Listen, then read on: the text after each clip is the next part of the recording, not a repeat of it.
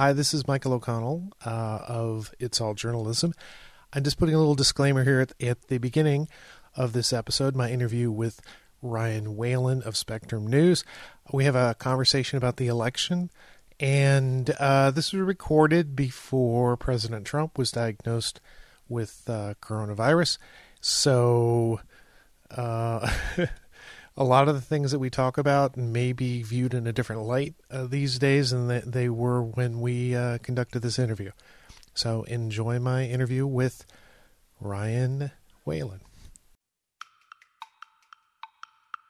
I think this will be the strangest election night of my lifetime. Generally, when we're covering an election, we're sitting there hoping that the ballots will come in quick enough that we're not there until 1 o'clock in the morning. We're just going in knowing that's not going to be the case this year. It's safe to say whatever experience we've had covering a presidential election up to now, it's probably not going to prepare us for election night 2020. I'm Michael O'Connell. This is It's All Journalism. Ryan Whalen is a political reporter for Spectrum News in Buffalo, New York, where he used to sit next to one of our show's producers, Amber Healy. As the reporter for the company's New York's nightly political show, we thought it would be a great opportunity to talk to Ryan about the 2020 campaign and what's it like covering an election. Welcome to the podcast, Ryan. Hi, Mike. How are you? I'm doing okay. So first of all, we like to find out a little bit about background of the people we talk to. So tell me, what got you interested in journalism and political journalism in particular? I don't remember when I first started deciding I wanted to be a reporter. Like a lot of young men, I think it started with wanting to be a sports reporter on ESPN, but that changed quickly. Went to Syracuse University, got out of that very expensive school and started serving tables and bar backing, and eventually got a job as a photographer at a station in Rochester, which moved me to a position where I made less money in Montana. And then back to Buffalo, where I've been here for almost a decade now. Cool. So how'd you end up covering politics? That's a good question. I think you sort of just fall into what you end up working on. So I just happened to be in Montana, Helena, the capital there, and was covering a lot of politics there because there's basically two things you cover in Helena, wildfires and politics. So they'd have session once every 2 years. When it came through, you went in and basically got there at 7 o'clock in the morning, talked to all the lobbyists, talked to all the politicians, figured out what the story was for the day, and then went back. And then I thought maybe I was done with politics when I came back to Buffalo. Covered a lot of everything. General assignment reporter for probably 5 years. But it turns out that a lot of what I was covering was politics. And so when a job came up when they wanted to expand our political show out of Albany and into Western New York, it seemed like a natural fit, and I was lucky enough to get it. So what's covering politics like in Buffalo? It is a very interesting political scene, I think is the best way to put it. It is a lot of small town politics and a lot of big time politics jammed together. So you'll get things that are very important on the national scene. You'll get things that are very important on a small scene, and you'll get a lot of just really sort of strange things because Democrats aren't Democrats, Republicans aren't Republicans, conservatives aren't conservatives. Everybody's sort of their own thing in Western New York. Yeah, and that's something, when I was working in community news here in Northern Virginia, that's one of the things I noticed is that like a Virginia Democrat is not a Democrat by any other much definition. Different. A Montana Democrat is different than a Tonawanda Democrat, right? Yeah, no, it's funny because everybody has these sort of preconceptions based on, the national political scene, there's certain expectations. But once you get down into local politics, it's very, very different. So I take it in that time in covering politics that you've covered some elections. Tell me about some of those experiences. I think 2016 had to be the most interesting election because everything was up for grabs on the Republican side still, and it looked like we might have a real primary in the New York side.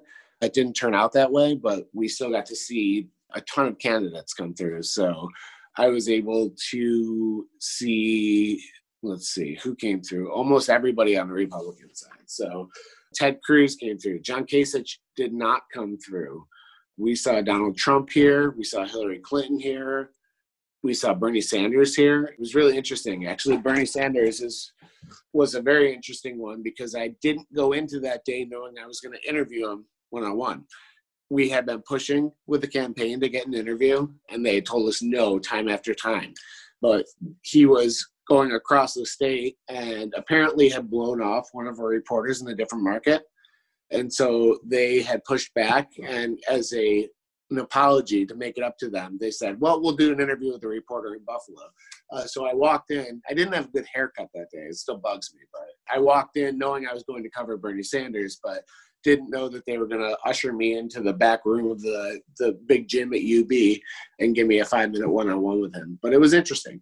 Yeah, I would imagine so. I mean, those are kind of those moments that, those unexpected moments that sort of make an already sort of bizarre process even a little more bizarre, I would imagine. So tell me about what you've done so far. Have you done a lot of stories on the 2020 election yet?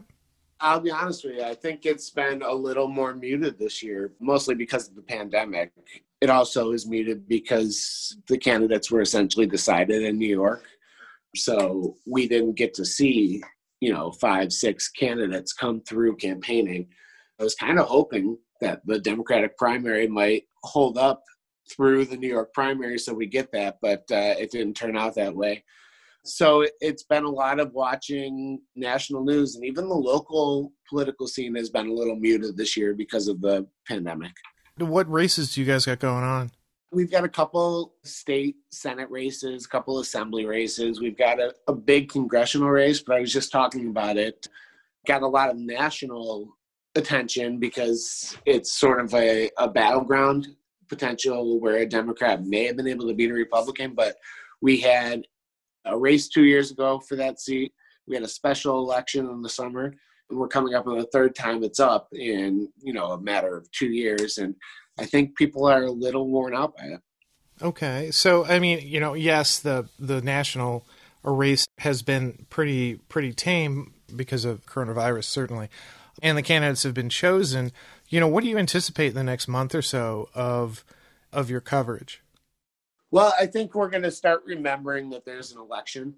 Yeah, we hit the fall. I'm a big Buffalo Bills fan. I was watching the football game yesterday, and I saw a campaign ad and said, oh, yeah, we do have that coming up. I'm a political reporter. If I'm not personally attuned to the fact that we're getting an election in a month and a half, I think a lot of the general public isn't thinking about it. So we'll see that. I assume we're going to see some kind of debate at some point.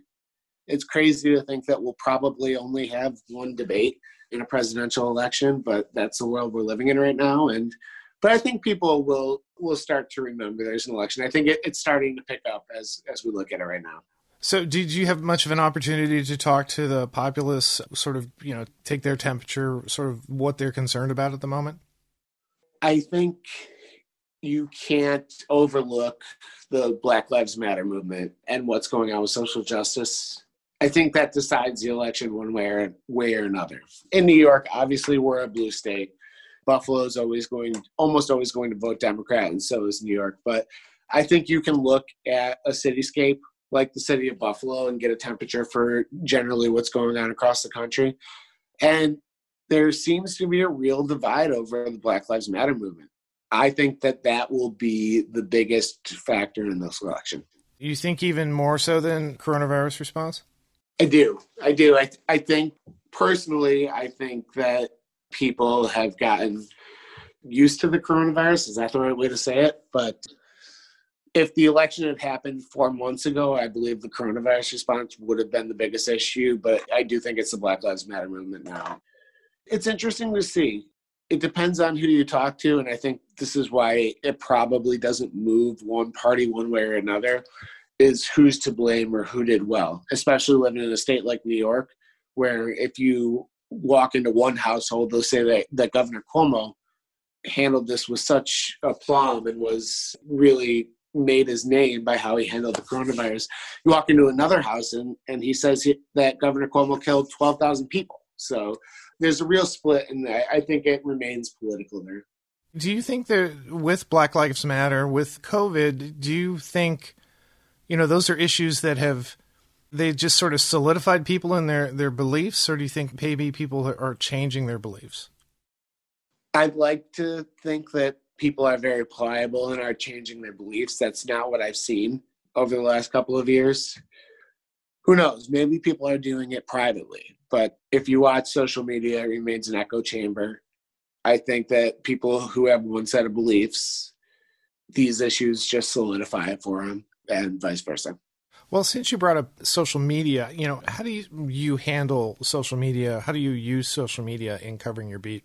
I wish I could avoid it altogether, frankly. Obviously, I can't as a reporter. I have 2 social medias.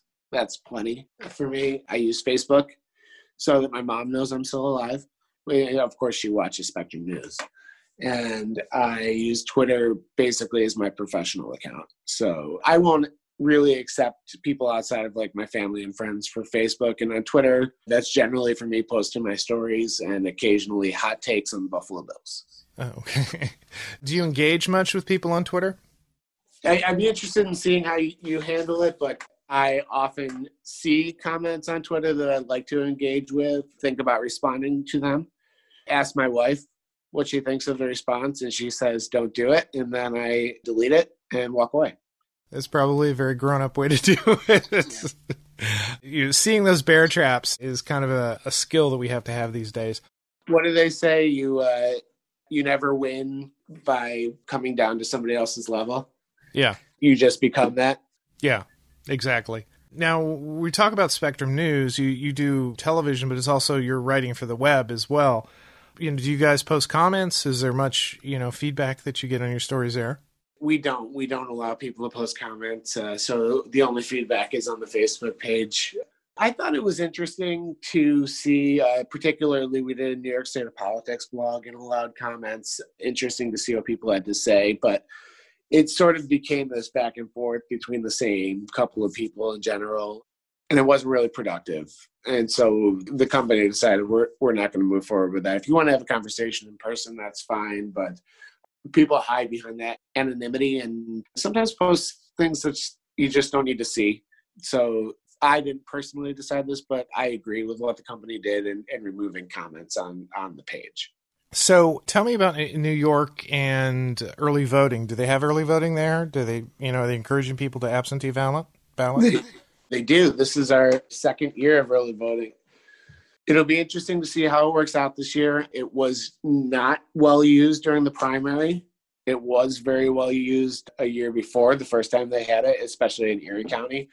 I think generally early voting is getting overshadowed because there's essentially a decision of vote in person or vote by mail.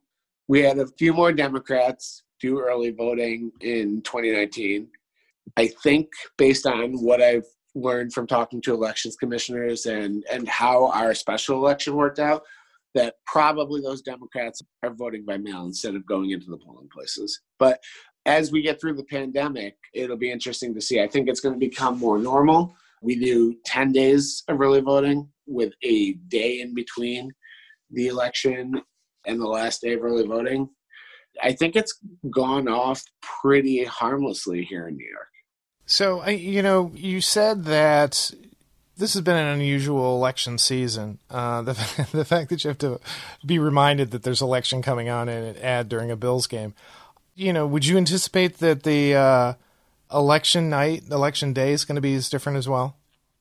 I think this will be the strangest election night of my lifetime. Generally, when we're covering an election, we're sitting there hoping that the ballots will come in quick enough that we're not there until 1:00 in the morning.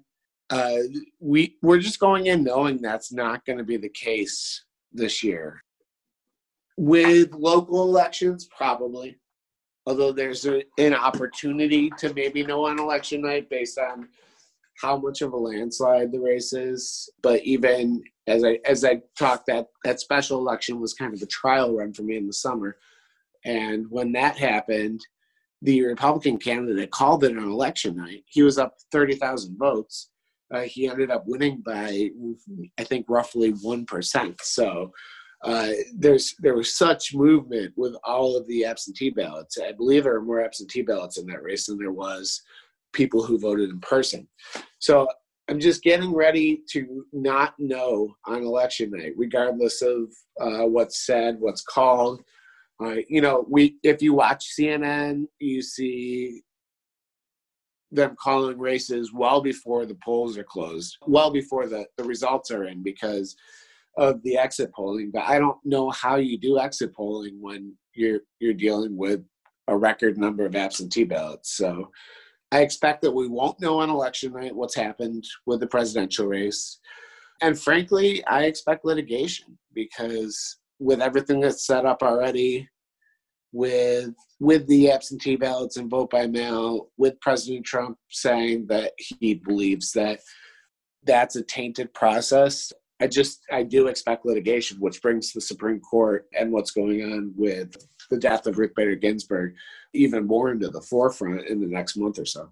Yeah, certainly. So, election night's going to be what it's going to be, but do you have thoughts about what you're going to do during election day? Are you going to go to the polls? I mean, the usual stuff where you hang outside the polls and ask people questions. Do you think it's even worthwhile? I don't think so. I typically am following the candidates around on election day, and we'll send a reporter, a photographer to go, get generic stuff at the polls, get some video. I honestly don't know. I expect I'll be at home kind of watching stuff from my phone and doing live hits in front of my big TV screen that they set up here for me. But I honestly don't know. I did go out to an election night party during that special election. They didn't let us inside. We stood outside and I texted people and said, please come out and talk to us. And eventually they brought us in once they felt that they had won that election. So yeah, a month out, I can't tell you what we're doing on election night. That'll essentially be up to my bosses, but I think it'll be much different than we've dealt with in previous years. Yeah, I think you're right. Every indication. I mean, certainly the year has been strange, period. And from the political angle, it seems all so up in the air and uncertain. It used to be elections sort of followed a pattern. You cover them a certain way, but now all those rules seem sort of out the door, and now we're going to just deal with whatever this is going to be. Do you have any advice to maybe some reporters who this very strange election is going to be their first election? Could you imagine if this was your first election? It'd be so hard to figure out what you're doing and what you'll be doing moving forward. And I don't know how much things will change permanently, but I would say go in not expecting to make calls. The worst thing you can do as a journalist is say something definitively that doesn't end up being true, right? So election night, you tend to want to make those calls. So even if someone is saying that they won an election, you may want to hedge that. Let people know that they're saying they won the election, but there are more absentee ballots out than people that voted in person. Just go in knowing the scenario is the best thing you can do, because this election is going to be so much different than anything anybody else has ever dealt with before. I would say if you are planning on saying something definitive on election night, you're probably wrong. But even if you're not, you may want to be careful. Yeah, imagine those national news coverage, election night coverage, how strange that's going to be. They're just spending hours after hours not calling anything. That's their game. They make their hay on calling the election quicker than the other network, right? So for them on election night, are they going to not do that? Or are they going to do it and try to make news out of that on election night? It'll be really interesting to watch those. Are they basing things off of exit polls? Have they exit polled people who have cast their absentee ballot? Are there going to be more absentee ballots than people that vote in person? Probably not, but in New York, we've seen it. Yeah, we had lines the first day of early voting here already. What's it going to be? I guess we can sum this up is a great deal of uncertainty about this already confusing and uncertain process.